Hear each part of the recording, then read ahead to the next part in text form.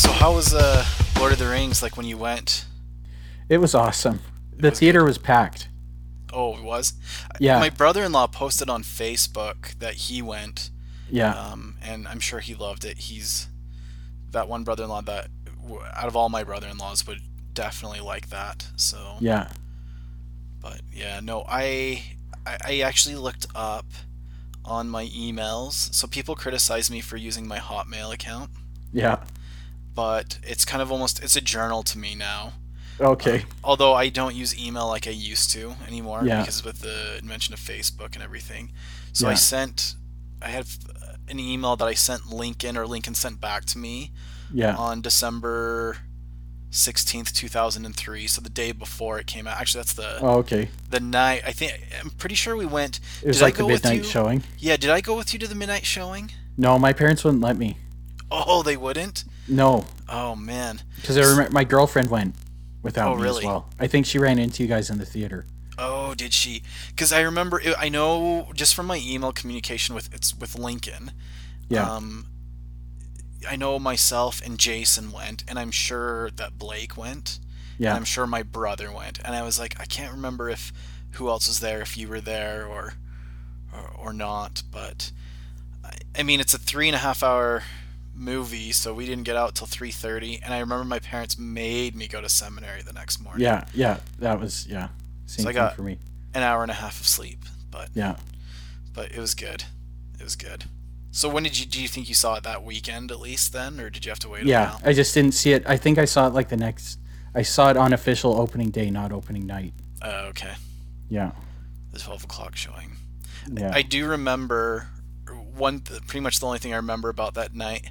Towards the last 30 minutes of the movie, I yeah. had to pee so Oh, badly, really? and in the movie, at least the movie theater version, not the extended version, Yeah, towards the end, like from what I remember, it keeps fading in and out yeah, like it's going to end, but then there's like yeah. another scene. And I remember I finally got up out of my chair and I'm walking out and I'm like, oh, I can't miss it. So I'm like standing up in the hallway exit, dying for this movie to end Yeah. before I Oh, yeah. go pee. Yeah. So I remember that very well. Yeah. So me and my dad, like, because there's like another 30 minutes where they go to the ships to travel west or whatever, right? To go to the Elflands. Right. And that takes like 30 minutes. So as soon as it came up to that part, my dad looked at me and he's like, you ready to go home? I'm like, yeah, let's get out of here. Oh, really? Oh yeah, Okay. yeah, like that. To me, the movie's over when the ring falls in the volcano, right? Okay. Like to me, that's the end. That's what we've been spending the last 12 hours leading up to, and it's finally happened. And evil's destroyed, and they're carried off by eagles. And if you want to wait for the scene where everybody wakes up in bed and whatever, and they all smile and cuddle, that's great. But at that point, it is done. The movie's over. The Yeah, quest that's is the done, climax for right? sure. Yeah. Yeah. So did you read the books? No, I didn't. Because I hear like my brother read the books, Yeah. and there's the Hobbit Wars. Is that what's after? Yeah. Yeah. So I couldn't imagine. I agree with you to an extent that yeah, when the ring gets thrown into the to Mount Doom, the movie's over. But I couldn't imagine like reading The Return of the King and then however many pages there's left to do the Hobbit Wars, being that interested in it. And I remember my brother criticizing Peter Jackson for cutting that out, and I'm like, but that doesn't make any sense. That's not like how long do you want this movie to be? And really, the point of the movie is Frodo in the ring. Yeah. So So here's the thing with Return of the King and the thing with Lord of the Rings, and I found this on Reddit, was it's like we throw around the word epic all the time, mm, but there's a style of literature called the epic, right? And an epic is supposed to take several years. It covers a time period of several years, and it's got all these events and traveling from one end of the world to the other. And it's called an epic because it's like its scope is huge, right, right? it fits that criteria. Yep. Yeah. And so when you read an epic, that's like the Iliad or the Odyssey, those kinds of things. And they're not things that you just casually read, like they're things you study, right? Right. Like I think in a lot of ways the Old Testament, probably the first 5 books of the Old Testament are like an epic Okay. because it's generations and traveling all over and building a kingdom and the kingdom gets destroyed and settling in a new world and then being told to leave that place to go to another place. Like, you don't just casually crack open Genesis and read it, right? Like, you sit down and you study it. Yeah, most definitely. And so same kind of thing with Lord of the Rings is that if you sit down and try and casually read it like it's a novel, you're insanely disappointed. Like, I read The Fellowship of the Ring and I'm like, this is, oh my goodness, I can't stand this. Yeah, I read The Fellowship Right? of the Ring too, and I was bored. I was like, just get on with it already. Like, come on. But But it's not something, it's not like a simple story. It's building this whole world. And so I guess people get frustrated with the book because there's so much in it. And when you're trying to make a movie is not an epic. It's a miniseries is an epic, right? Like, right. but movie is like a novel, and it's got to be short, and it's got to have, it's got to the characters have to be very very engaging, Hmm. and with an epic, I think the characters tend to take on archetypes. So in the book, Aragorn is always going to be the king. He is always heroic. He always does heroic things, right? The bad guys are always bad, and they're very very bad, and everything's very very black and white, and they all kind of fit these tropes. Whereas in the movie, you've got Aragorn's insecure about becoming the king. Theoden is insecure about the role he's played as the king. He doesn't feel like he's been a good king that's worthy of his forefathers. You've got this constant insecurity and self-doubt, and that's something that people can engage with, but in the book it's not there. Yeah. And so I think Peter Jackson saved Lord of the Rings with his adaptation by hacking and slashing it. Hmm. He took. Oh, go ahead. Oh yeah, no, sorry. I completely agree with you. So I come from a very academic family, Yeah, and when I go see like a movie with my dad that has history in it, yeah, he wants to hack at it, and I'm like, yeah, I can understand where he's annoyed. Like, he was even annoyed at the Mulan trailer because the architecture wasn't from the same dynasty Mulan was from.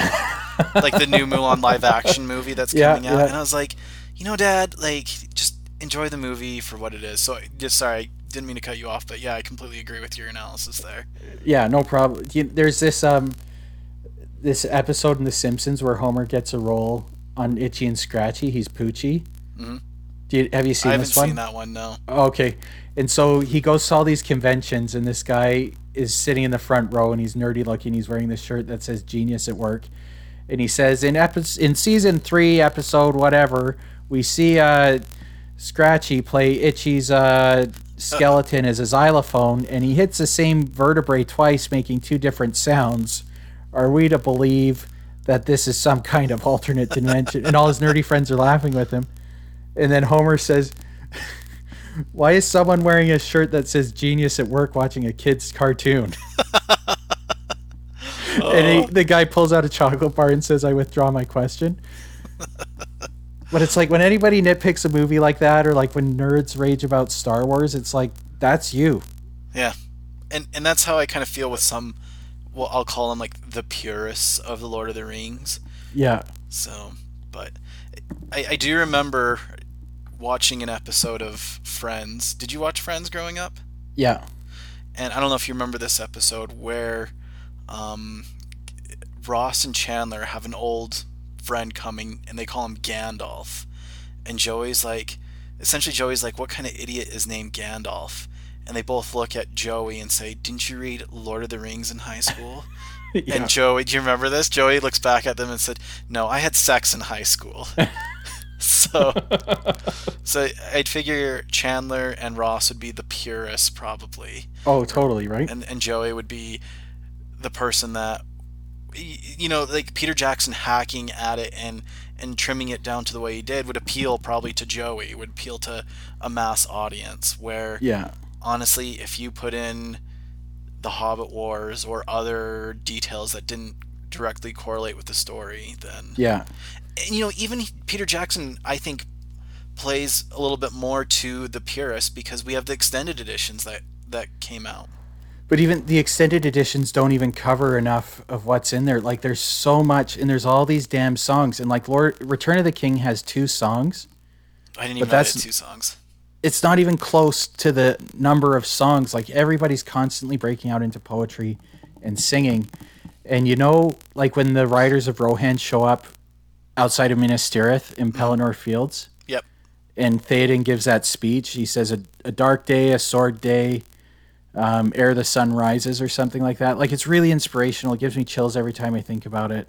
Right. Like I think about it every time I'm having a bad day at work or whatever, and it. Just Really? Okay. Oh yeah, and it gives me the kick to keep going. Yeah.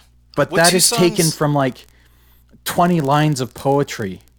Oh, okay. I did not know It's that. like some damn song in Yeah. the book, and it's like, holy crap! Like, can you imagine if he just starts breaking out in song when he's about to? No, not even half as inspirational. And if you Google any of the inspirational speeches that are in Lord of the Rings, none of them are in the book. Yeah, I was gonna ask that if like when Aragorn gives that inspirational speech before the quotation marks last charge for humankind or mankind, Like if it's that was not actually in the book or not. it's not directly quoted from the book. It's like inspired by another 40 lines of poetry that they kind of condense and get the meat and potatoes out of and make a wonderful line, right? Right. Turn it into a wonderful speech. So there's a lot of that, and that's part of the style of literature that Tolkien used in writing the Lord. Like that's part of writing an epic. Is it's not just like two people going from point A to point B in a Right. simple story. It's grand in scope. So It's very different from our last rewatchable that we reviewed with Princess Bride, right? Right. So, But go ahead. no, go for it. Oh, so what Peter Jackson did was he said, okay, Frodo and the Rings the main quest, Aragorn becoming the king is a side quest. And those are my 2 main plots. And that's all I'm sticking to, because there's a lot of like asides and tangents that go on in this novel. It's just like, and this is what happened and blah, blah, blah. And this is and this is the background of this guy that we just ran into, who's an incidental character who doesn't really add to the story, right? Right. He cut all that out, and he's like, we're trying to get the ring to Mordor, and Aragorn's trying to become the king. Yeah. He streamlined it really well. Exactly, yeah. And that made it very, very watchable. And even, like, if you read about what this movie almost was, because I think Peter Jackson started working on this in the mid-90s, and he was like, okay, we'll do 2 movies. And the first movie will cover up until the Battle of Helm's Deep, and then the other movie will pretty much be Return of the King.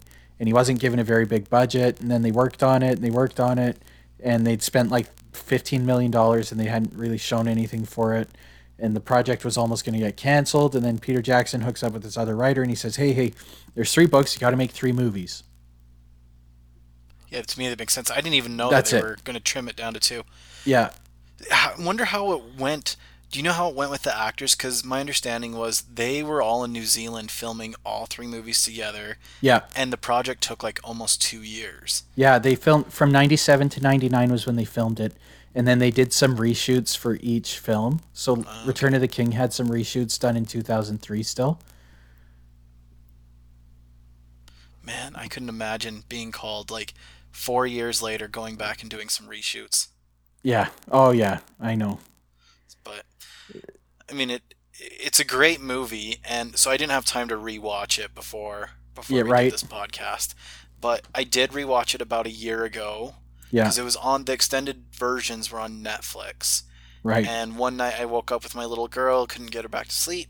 Yeah. She was What do you less do? than 1, so I watched like almost the entire Lord of the Rings movie, Return of the King movie, extended edition. And I think they did a good job on not over CGIing it, Yeah. unlike The Hobbit that Peter Jackson did. Yeah.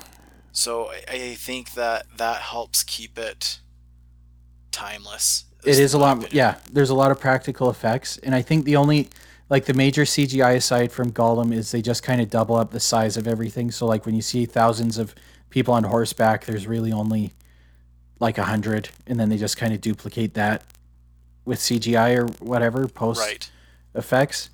But a lot of it, like a lot of scale models, Peter Jackson was very, very focused on immersing people in the world of Middle Earth. Mhm. He wanted people to feel like they were there and really make it real. So just like kind of almost ruthless with the amount of miniatures that he required in scale models and stuff like that. Like everybody's armor, every set of orc armor was handmade.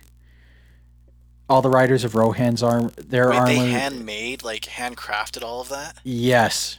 Oh man.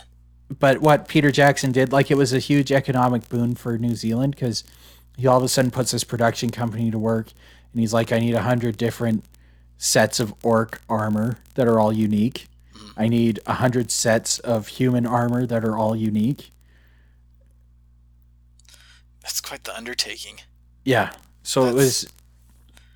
And then New Zealand still derives a lot of tourism just from Lord of the Rings. Like, I think it's like 6%, I think, of all tourism in New Zealand is the main reason why they go is for the Lord of the Rings.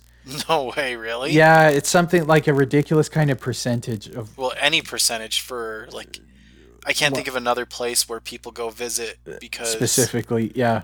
Right, and especially as far away as New Zealand is. Like, even if you're from Australia, New Zealand is a plane ride away, so. But I think it's like 40% of people say visiting Lord of the Rings sites is part of the reason why they went to New Zealand. Right. So, like 6% or something like that are going specifically for it, but 40% of the people are like, well, we had family here, but we really only came for Lord of the Rings, right? I have a mission companion from New Zealand, and yeah. I still talk to him quite a bit. And anytime, like on our mission, he'd bring up that he's from New Zealand. People would be like, Lord of the Rings? And he would be like, yep, I've seen all the sites, and yeah, we love Peter Jackson. Because Peter Jackson himself, he's a New Zealander, right? Yeah. Yeah, and I wonder, like, because he brought New Zealand filmmaking to the forefront, so I even wonder if, like, Taika Waititi, if anybody would have even noticed him if it hadn't been for Peter Jackson. Because he did a lot to make people notice New Zealand and New Zealand filmmaking. So yeah, no, I don't like the landscape in New Zealand probably wasn't really well. Definitely, I don't think it was well known before Peter Jackson did Lord of the Rings, and then all of a sudden, people are like, where is this? And if you asked me, I'd think, oh yeah, that's probably the Canadian Rockies. For sure. I look at that and I'm like, oh, isn't that Banff? This looks like Alberta. Yeah. Right? Lots of the grasslands especially. So I had no idea. And it's really amazing that he is able to make, a country that's a few islands feel like this massive world. Right. Right? I think that's something amazing that he did in the movie. Yeah. No, definitely. Sorry, go ahead. Okay. I went through, just after watching it, I came up with like a few points on what's my favorite part of Return of the King. Okay, tell us what's your favorite part. Well, what did you do you have anything in particular? I thought we were all going to come together with bullet points on what we love about this movie. Oh gosh. Yeah, I don't know if there's anything specific, and it's because I didn't think of it that way. Yeah. Here, I'm going to start talking about some things and we'll see what it gets flowing out of you. See what that gets out of your brain. Sounds great. Okay, so you have the first two movies, right? The opening scene in Fellowship of the Ring is the Battle of the Last Alliance of Elves and Men, right? So probably, I think it's the best part of Fellowship of the Ring. And then you have the opening of the Two Towers, which is Gandalf fighting the Balrog. Right. And then Return of the King starts with Gollum, Smeagol, how Smeagol became Gollum. Right. Which is weird because it threw me off after seeing, I remember rewatching Two Towers and thinking we're going to go see Shelob right away. Right. Then we have this backstory. Yeah. So what did you think about that? I really liked it because it shows where Gollum, how Smeagol kind of evolved into Gollum and how the ring was found. Mm-hmm. And they're fishing, which I love fishing, so that's a great pastime of mine. But what were your thoughts? I think it would have been so there's like a Ralph Bakshi animated version of Lord of the Rings. Yeah, which I think I saw when I was like 10 years old. Yeah, but it's so been before a long time. The Peter Jackson ones came out, my dad watched that movie all the time. So that was my first exposure to Lord of the Rings, and it has that Smeagol scene. First, it talks about the formation of the rings. Okay. And it's very similar to the start of Fellowship. Yeah. And then it talks about how Isildur failed to destroy the ring, and then he was killed. And then it shows how Gollum got the ring. Okay. And I think it kind of fits better there. Yeah, I guess I would agree with that.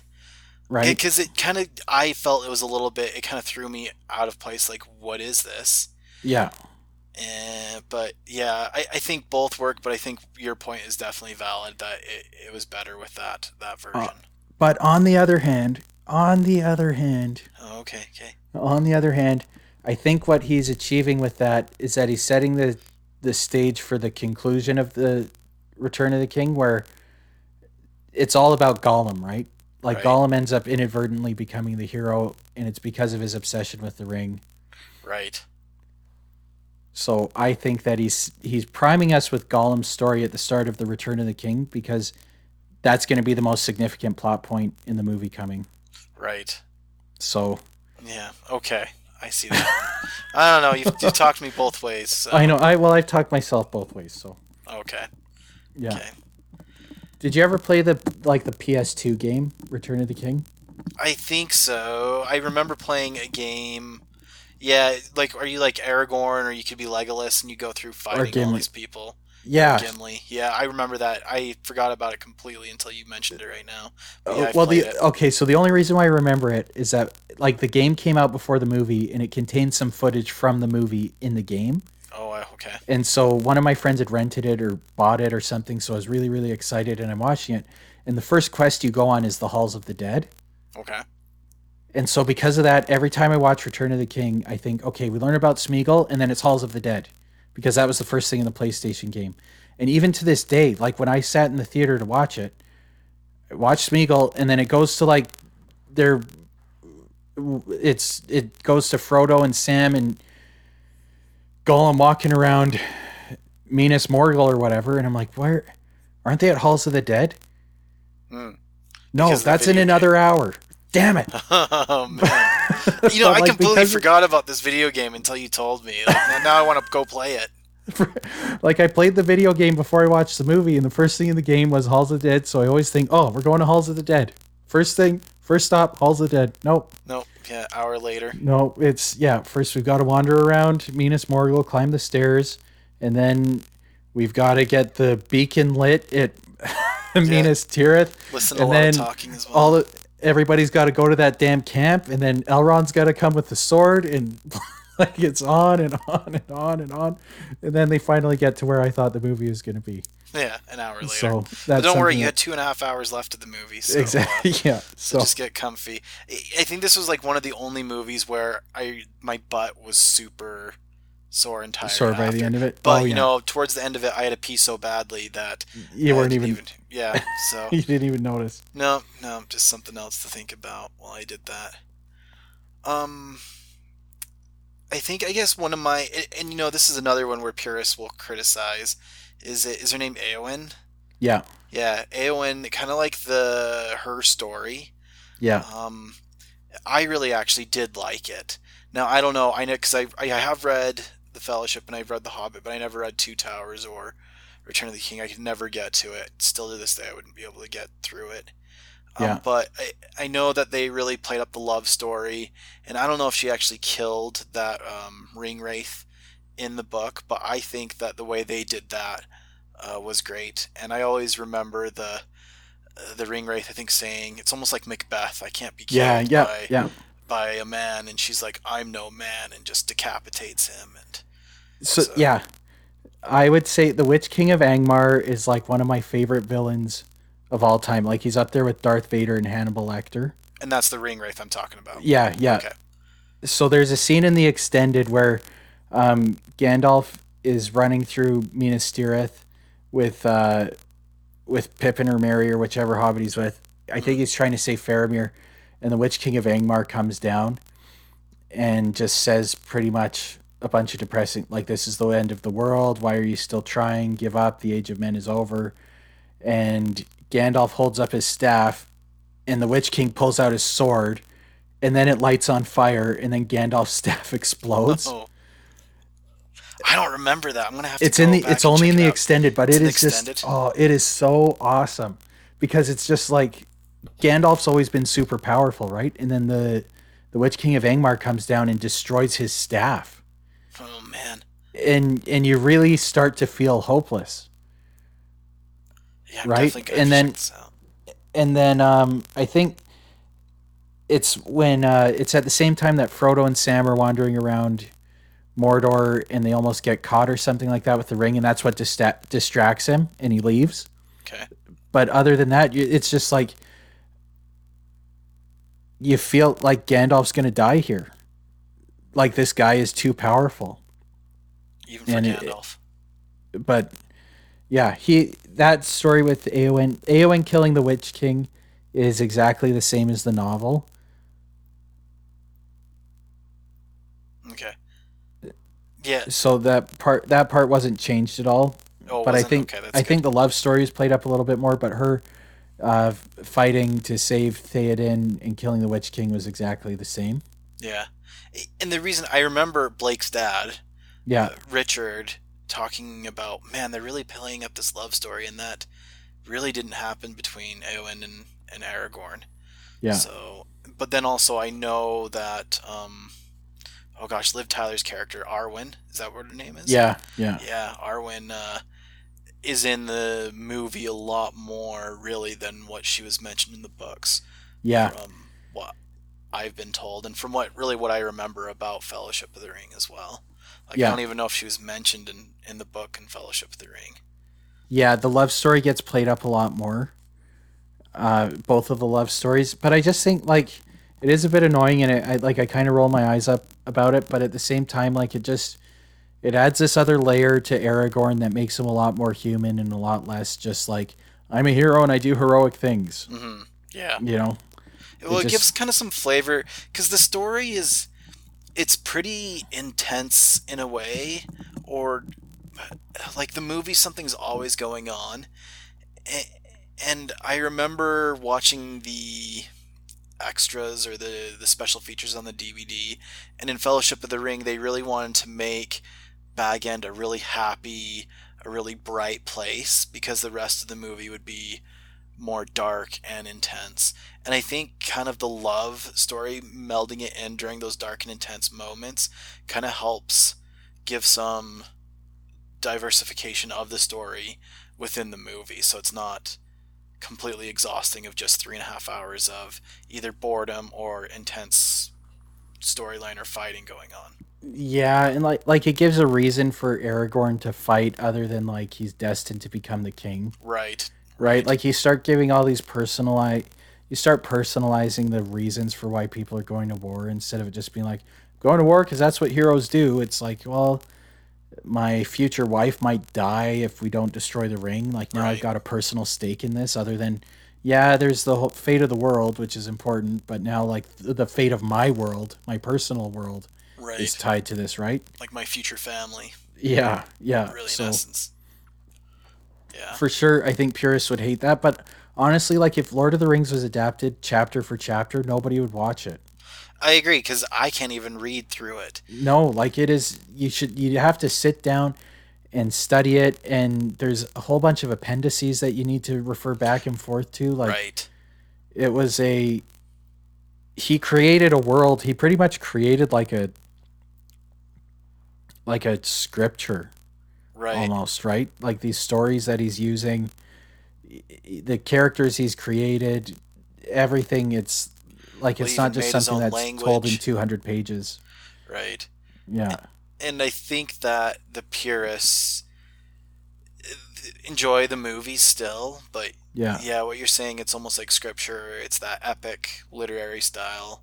yeah, Um, it's funny that you bring up that literary style, because I remember people, and this doesn't happen anymore, but back when we were in YSA, I felt like people would always be like, "That's epic.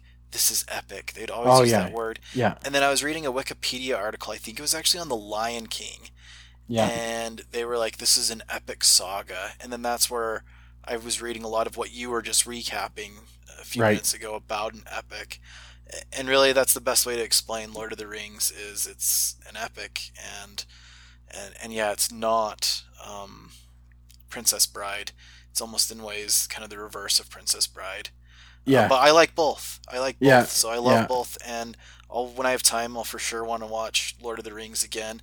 And when my kids get a little bit older, they're only 2 and 5 right now. I'll 100% be watching Lord of the Rings with them, the Well, extended versions. because my oldest is just 6, but he started watching them with me. Oh, does he like it? Yeah. Does he get scared? Not so much. Oh, okay. I kind of like when they catapult the heads, Oh, the yeah. severed heads, and I cover his eyes for that part. Okay, okay. Like there's Smart. certain parts where I'm like, oh, this is a bit gruesome, so I cover it. There's one part where like when the orcs take Osgiliath, Oh, yeah. where one guy gets stabbed with a spear right in the sternum when he's laying down on the ground. Oh, I don't I know kind that of like part. I cover his eyes for that part. Like anything where it gets like real gritty violence, where it's like really up close and personal, I cover his eyes. When it's just general battlefield violence, Right. there's not. But when it's like something that's in your face and up close and personal, that's where I kind of cover his eyes for. Yeah. Yeah, And I remember getting home from my mission. I went down to Utah and I yeah, watched it with my nephew. yeah, And my nephew would call Legolas Will Turner with the sword. right. And I remember I was with a girl that I kind of I don't even know what to call it. But anyways, she was like, "Isn't he a little young to watch this?" But looking back on it, he was probably like 8. And I Yeah, was like, "Oh, he's fine. I don't know. It's yeah. my uncle's kid. I know he's gonna have really liberal television viewing privileges that he'll have." So, but yeah, I think I'd show my kid, but I'd wait a couple years. I find my boy is really sensitive to a lot of things, so I don't know. Like my son is too, Mhm. and but for some reason this just doesn't bug him. Like I think there's just something about general battlefield violence that is just kind of. I think because it's so impersonal that it's just like it's not scary. Right, and it is really fictional. Like Yeah, it's orcs and goblins, so I can see it that way. I yeah, show my kid Batman the animated series, yeah. and my wife was worried that it was too dark and scary, but my little boy loves it. And yeah, Right. there's creepy parts. Like there's one episode where they like kidnap kids in the sewer. The Joker is creepy. Yeah, The Penguin's creepy. The Riddler's creepy, and my boy loves it and eats it up. yeah, So yeah, no, I'll probably wait another year or two because your kid's 6, yeah. and my kid's not even 5 yet. He'll turn Oh, 5 okay. next week. So Oh, okay. yeah, I'll Like probably wait another year or two. I was watching it like a couple weeks ago. I think it was like Boxing Day. I was like, I'm just gonna watch all of these. Hmm. And my kids came down the stairs and they're like, "What are you doing? Can you put on our show?" I said, "Nope, you're too late. This is what I'm watching. You It's can hang Dad's out turn. or you can go upstairs. I don't care." What did they do? They stayed downstairs. They stay and watched. Yeah, Oh, nice. yeah. And then so me and my son are reading The Hobbit together now too. Oh wow. While I'm Okay. reading it to him. And I don't think he really picks up on what's going on. That was my next question. If he how well he's following But it. he likes sitting there while I read to him, so I'm happy with that. Oh, that's good. Yeah, That's good. I read my kid like I still read him Dr. Seuss. right. And oh gosh, what's the Canadian Dr. Seuss? I can't remember his name. Robert Munch. Oh yeah, yeah, So we have a yeah. bunch of those books. But since I didn't grow up in Canada, I never read any. You don't know Robert Munch? Yeah, I had no idea until Yeah. Elise told me, and I was like, "Oh, this is nice." But there's some pretty good books. Like Robert Munch has some fishing books that we read. So Have you ever seen boy. like on YouTube one of Robert Munch's live performances? no, I didn't even know. He's about like that. bouncing off the walls, but he actually suffered from cocaine addiction for a long Oh, time. did he really? Yeah, Wow. Okay. yeah. So then you watch his like live performances, and you're like, okay, I get why you're like bouncing off the walls like Chris Farley. You also have a cocaine problem. Yeah. No kidding. Yeah, yeah, I'm gonna have to check that out for sure. yeah. Oh yeah, On a side note, I got an Yeah. idea. I don't know if you remember. yeah, Last time you talked about how you showed your kids videos of magicians, or maybe this is when yeah, I yeah, listened. yeah. Yeah, I don't know if that was us or when I was listening to your other podcasts. And so we're actually going to hire Richard Young for Oh, my yeah. boy's birthday party. Because I Yeah. was like, oh yeah, kids would love a magic trick, Oh magic yeah. shows. And I'm sure after that, my kid's going to be wanting to watch magic things on YouTube. So I'll have to reach out to you to find out which ones are the best. It's just Penn and Teller fool us. Is that all? Just Penn and Teller fool us? Yeah, that's what I watch with my son. Okay. No, So awesome. Legit. yeah, Legit. I guess other things like I can't speak too much of the content because it's been a year since I've seen the movie. Yeah. And I get like all the big parts, but is there anything else specific that you wanted to share that stood out to you? Yes, Denethor. Like I texted you about this, but from the moment I saw Denethor, I'm like, that guy looks like Ozzy Osbourne. Yeah, I didn't get you texted me that, and I was like, I didn't understand, but yeah, he does look the same. Now then you mentioned it, I was like, oh, that's why, because I was like, what in the world is this? But I guess both yell when they're burnt on fire, or one yells just because he's a musician, and the other is yelling because he's on fire. But then you're like, no, they look the same. It's like They look oh, exactly they like do. as soon as Denethor pours that bottle of oil on his head and he's holding it over his head, I'm just expecting him to say, "All aboard!" and Crazy Train to start. Yeah, yeah. So No, anybody that's who's true. listening to this, I will give you $10 if you make a Denethor Crazy Train fan video. Oh yeah, I'd match Andrew's contribution. So $20 if you make a Denethor Ozzy Osbourne Crazy Train mashup YouTube video. Most definitely. Yeah. Has to be decent quality though. Decent quality, but $20 for that. There you go. And if you do the Clay Aiken Hollow Man video, that's $50. So you've got a potential of $70 coming your way. Most definitely. I actually just listened to that podcast, and I was texting. I'm at the gym. My New Year's resolution. Surprise, surprise. Oh, okay. Not to Yeah. be fat anymore. Yeah. But I was texting you guys and listening to that podcast at the same time. Okay. And it was weird because I'm listening to you and Blake, and then I'm texting you and Blake, and then I'm like two different conversations with the same people. So, anyways, side tangent. Well, serial killer music is trending high with housewives because they all listen to true crime podcasts. My housewife does that. Yeah, as does my housewife. It is. Man, well, what- oh, geez, that's weird. I did for a while, but then I was like, I can just read the Wikipedia article in 15 minutes and not listen to this lady for 50. Oh man, so my wife really liked Criminal Minds when we first got married, and Yeah. we just kind of lost out of it. But yeah, Yeah. she's listening to all these like podcasts where a woman gets abducted or some serial killers killing a bunch of people. For a while, my wife was really into reading about Ted Bundy, Right? and I'm like, is this healthy? But I know other wives did it, and I guess your wife does it too. So. And do you know, my mom used to just watch like cold case files all the time Oh, really? when I I was did at not home. know that. Oh yeah, and American Justice and all those kinds of crime shows. So maybe it's just something about women and Creepy being at crimes. home and serial killers that. So I don't know. Maybe it's like the opposite of taking care of kids. So that's really yeah, good. maybe that's what it is. Is it's like the literal escape. Who knows? I called my Yeah. wife today a pig pen, but instead Yeah. of dirt, it was always kids. The Right. kids would follow Yeah. her, literally, and the dog would follow her everywhere. Everywhere. Yeah. Like everywhere she'd go, and I'm just like, well, I don't know what to do, honey. I grab them, and when I like snuggle them or do something with them, and they just gravitate to you as soon as you walk into the room. So Yeah, my kids are only happy to see me when I come home from work Yep. if they have just gotten in trouble like the minute before I walk in the door. So I just know as soon as my daughter runs up and says, "Daddy, Daddy," and gives me a hug, I say, "What did you just do wrong?" And she's like, "Nothing, yeah, nothing." yeah. And you know it's something. I know. Yeah, I know. Yeah. Yeah, and then my wife tells me the story. Yeah, it's pretty much. My kids are still in the stage where they're excited to see me, but that Yeah. lasts for about 25 seconds, and then they go back to mom. Right. Yeah. So, but Yeah. my boy gets really excited when I have like a little fishing boat. If I start getting that ready, then he gets pumped to go Oh, okay. fishing with me. But that's about it. Right. But- Like an actual fishing boat?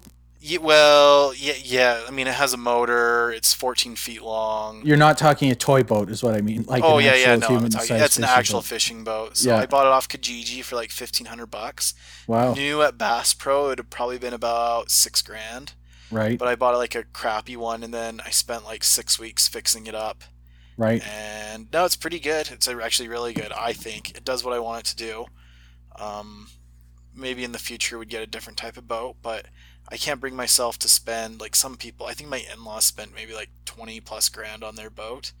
Oh And I'm wow. just like, there's just no way, because I want a boat for fishing, not for water Yeah, skiing. yeah, yeah. And I'm sure, yeah, I think I've Ashley on Facebook or Instagram, I'll Yeah. see pictures of you and your family on a boat. Is that your boat or Yeah. is that your in-laws? It's my in-laws. I don't own a boat. Okay.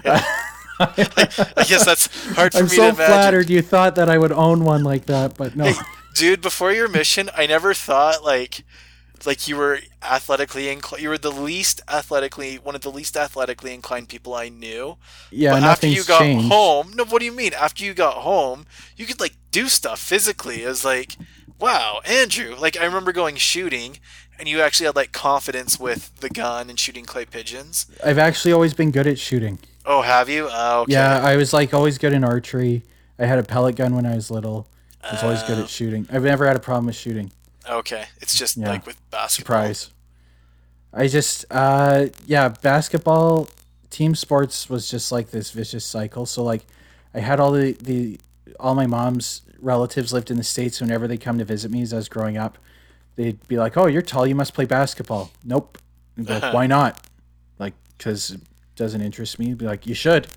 Like, why? Because Because you're tall. you're tall. And it was just like I was constantly pitted against basketball. And I had a companion like that. He Yeah. was 6'10", Yeah. and I don't know if you know who Chris Bosch was. He was a basketball player for the Raptors.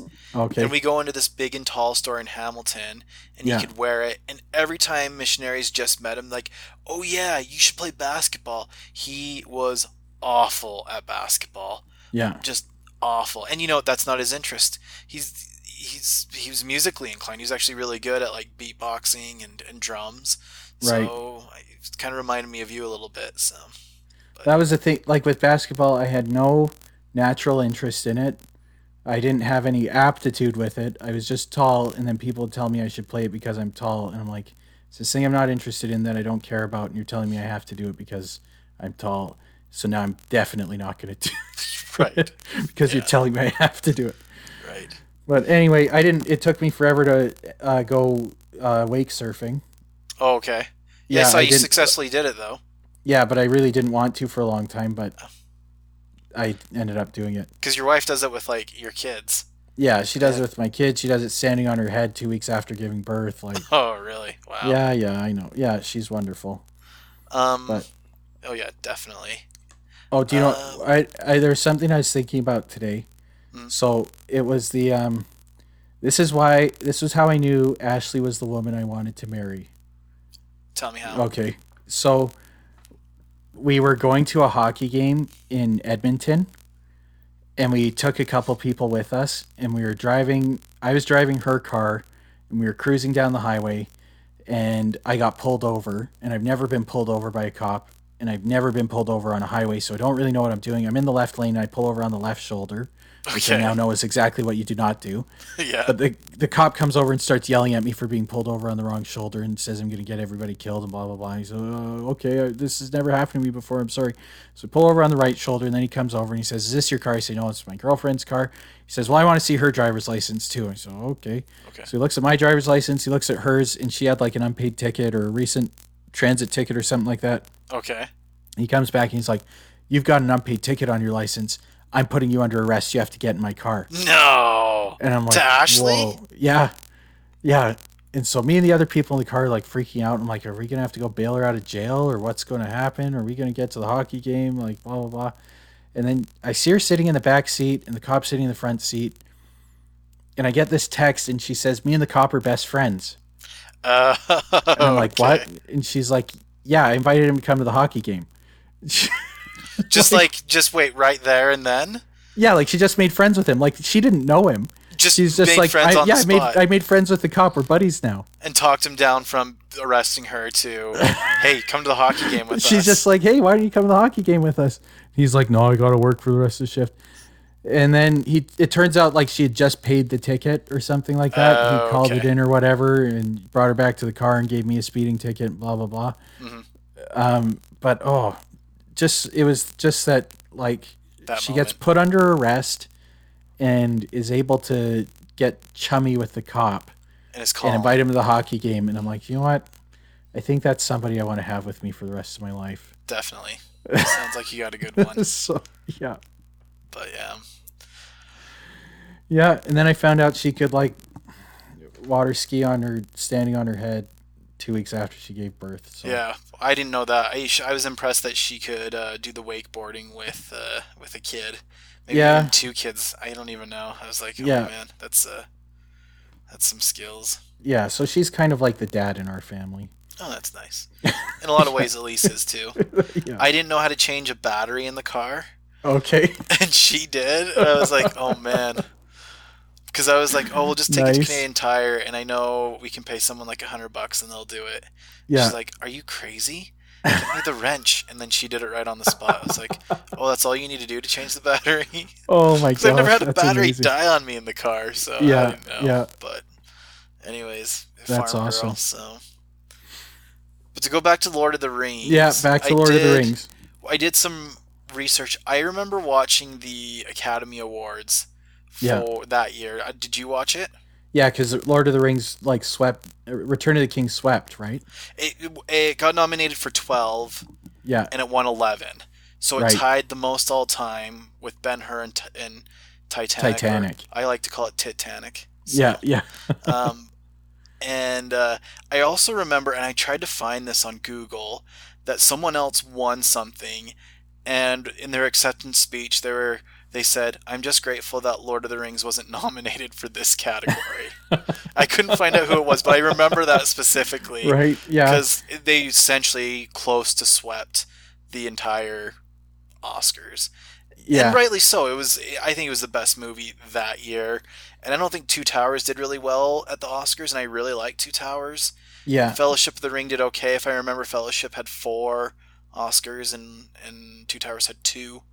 yeah, So I think Return of the King was kind of the okay, Peter Jackson, you did an amazing job in film, so we're gonna yeah. reward it. It was kind of an acknowledgement of the entire undertaking of all three Right, films. Like not, right. but I think Return of the King, even like that's the one that I can watch over and over and over again. The other two, I'm kind of like, eh.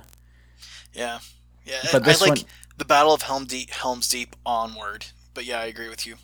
yeah, exactly. Like I can watch the start of Fellowship of the Ring and the end of Fellowship of the Ring, and I can watch the Battle of Helm's Deep. But Return of the King's the one that I can watch from front to back, and I just think, like, oh, I find that movie so inspiring, and the reason why I find it so inspiring is that you've got this. Not only do you have this like all powerful force of darkness that's going to come and destroy you physically, all your main characters are struggling with self doubt Hmm. and trying to overcome that, right? Right. So Aragorn is struggling with his insecurity and doubt because he's like a ranger of the north and nobody thinks he's truly, even though he's genetically an heir to the kingdom of Gondor, nobody really believes he could become king, Mm. and he's struggling with that insecurity. And then Elrond comes with the reforged sword and gives it to him, and then he's got to go into the halls of the dead. And I guess in the book, the dead don't say anything. Oh, they don't speak. It's like, yeah, they don't say anything when he goes into the halls of the dead to get them to come fight for him. Okay. But in that scene in the Lord of the Rings, he draws the sword, and he's able to sword fight with the ghost instead of just passing through the ghost. Okay. And the ghost freaks out and says that line was broken, and then he puts the sword up to his throat and says it's been remade. Huh. And I'm just like, oh, like Aragorn has taken on and accepted the burden of responsibility that's his to become the king, to stand up to the position he's been appointed to. Mm.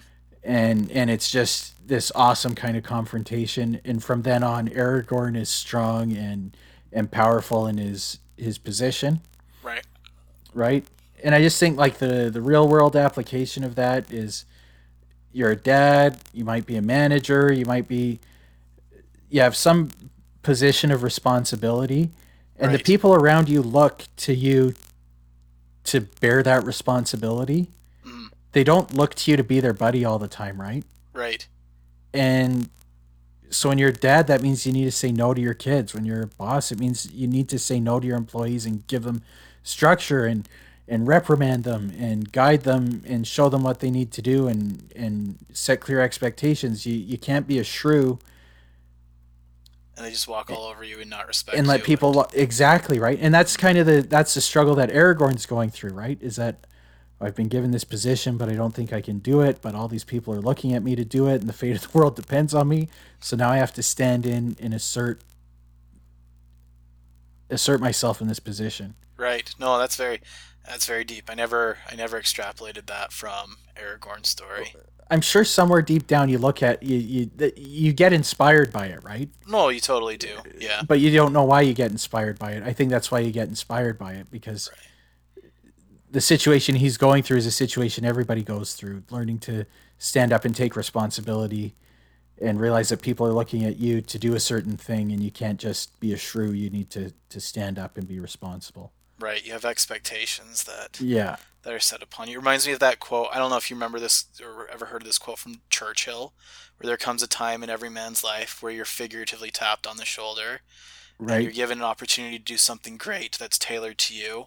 And what a tragedy it would be if you're not ready for that moment. Aragorn was ready for that moment, and I think you're right, and that's real life applicable to all of us.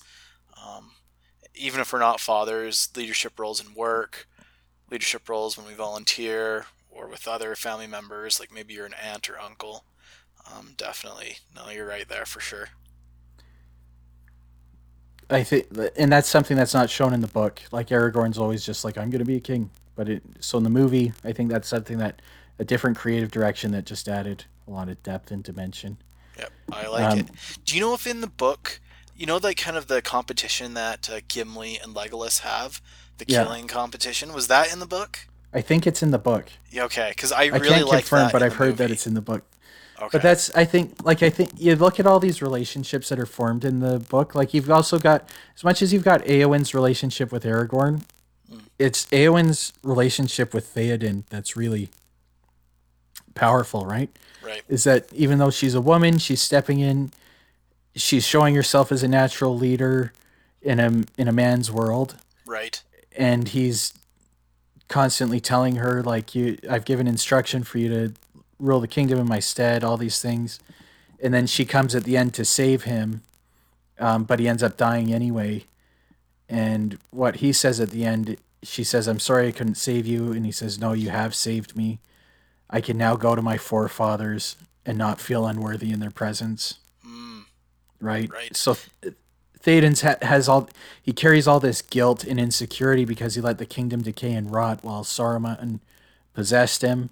right. And so much happened under his watch and he wasn't able to protect his kingdom. And then Aragorn comes in as the rightful heir and ruler of the kingdom of men, and he feels insecure that Aragorn was showing himself as a true leader when it should have been him. But then he rallies the riders of Rohan, and they come and save the day in the Battle of Pelennor Fields. And you see Theoden stand up, and when he rallies all the people together before they charge. Hmm. And then the Oliphants come, and he automatically gets everybody to reform the line. And he takes charge and asserts himself and stands as the king he's supposed to be. And part of that was because of Eowyn's influence on him, Right. right? I remember a part with Eowyn when she grabs, I can't remember which hobbit it is, and she essentially says that we can still be a part of this, play an important part in this whole story or this epic. Yeah, like And you're really, not too small for this. exactly. And really, Yeah, that's the story, right? Because Frodo, a hobbit, wherein many times throughout the movies, people underestimate them, people overlook them, they don't value the strength that the hobbits have. But it's because of the hobbits they saved the world. It was Frodo that took the ring to the mountain, accompanied by Samwise. Although Frodo kind of faltered in the end, it was Gollum. Gollum was a hobbit originally, yeah. and it was those little people that ended up mattering in the story or being the real heroes. So like, have you heard of Netflix policy? Like they have no brilliant assholes. No. So anybody who's like, because you get somebody who's like a real gung ho new grad, they think they're going to come and shake up and dominate and have Oh, all the like new when they hire. ideas. Yeah, and Okay. so if anybody shows himself to be like a brilliant a-hole, Hmm. they fire them because they don't want people who dominate all conversation, dominate all meetings, dominate all ideas, Right. or because they're smart and skillful, they think they can treat people like crap or be jerks or whatever. Everybody's got to be a team player at Netflix, Right. That makes and sense though. Yeah. and I think that's what the Hobbits show is that you give the smallest people a tremendous task, they can do tremendous things. Yeah. They don't need to be superstars, and that's kind of the thing. Right? Is Frodo asks Aragorn to carry the ring, and Aragorn says, "I won't." And he asks Gandalf to take the ring. Gandalf says, "I Gandalf said won't." he wouldn't. Yeah. That's right. I think that's one thing that he shows is the power of friendship and the power of teamwork, and that small, ordinary people working together can accomplish tremendous things. It's not Extraordinary superstars things. who win the day. Right. Right. And that's funny because I remember at my orientation in my MBA, they were talking that in the past they've had people apply with incredible GPAs and incredible GMAT scores, but then like in their little written response letter, they essentially state, "I don't like to work with people because people are stupid. I would just rather do this on my own." And Yeah, they don't even accept them. And Haskane, it's a decent school for sure, but it's not an elite like an Ivy League school, but yeah, they value teamwork, and it makes sense because I do so much teamwork, and I look at a lot of work that's done. Like I remember reading something about Star Wars and how the original Episode 4, 5, 6, A New Hope through Return of the Jedi, a lot of collaboration was done with that, but right. less collaboration was done with the prequels. Yeah, Because now you have George Lucas, the Star Wars god. I am not going to critique or make any suggestions because it's George Lucas. yeah. And so I remember reading something about that, and the quality suffered. Yeah. So, but yeah, no, there's something definitely there. And I think Lord of the Rings is a great story of teamwork and working together to accomplish a task. Like what I've observed about like real strong leadership is that they're not the people with the great idea. They're people who can gather the troops, Mm, get everybody to put their 2 cents in, find out what the best alternative is, and make sure it gets done. right. And that's what the hobbits do, right? Totally. And even that's what Frodo says, "I'll take the ring to Mordor." He's the one guy who's standing up there, everybody's sitting together, and he's just says, "I'll do it, but I I'll don't do know it. the way." Yeah. Right? So you guys got to show me the way, but I'll carry the ring, right? Right. No, that's totally true. And I think of like other movies too, like Wizard of Oz with Dorothy. Dorothy's just like a little teenage girl. She's going Yeah. off to see the wizard, and she's like the team lead and tells Scarecrow, "Hey, I'm going to go see the wizard. You should come too." And same Yeah. with the Tin Man and the Lion. So yeah, and the Hobbits kind of is very similar to that ilk. And Like they've got, and then even like the true hero of the day ends up being Gollum, right? right, Because he's the one who ends up falling bites into. off. Yeah, He's bites the off one the who ends up finger. destroying the ring, and that kind of shows that like the experiences in your life that feel like a constant thorn in your side, Hmm. and this like burden yet because there's so many times where they think about killing Gollum Yeah, and they don't want to they and you're honestly like, why are they even keeping him, right. right? But he ends up saving the day accidentally, so it's kind of like all these experiences that burden your life that you wonder why you're carrying it around, they can end up serving a purpose. That you just can't see. You can't see it all at once, but these thorns in your side, these aches that you carry around, they end up serving a purpose in the end, but sometimes you just can't see it.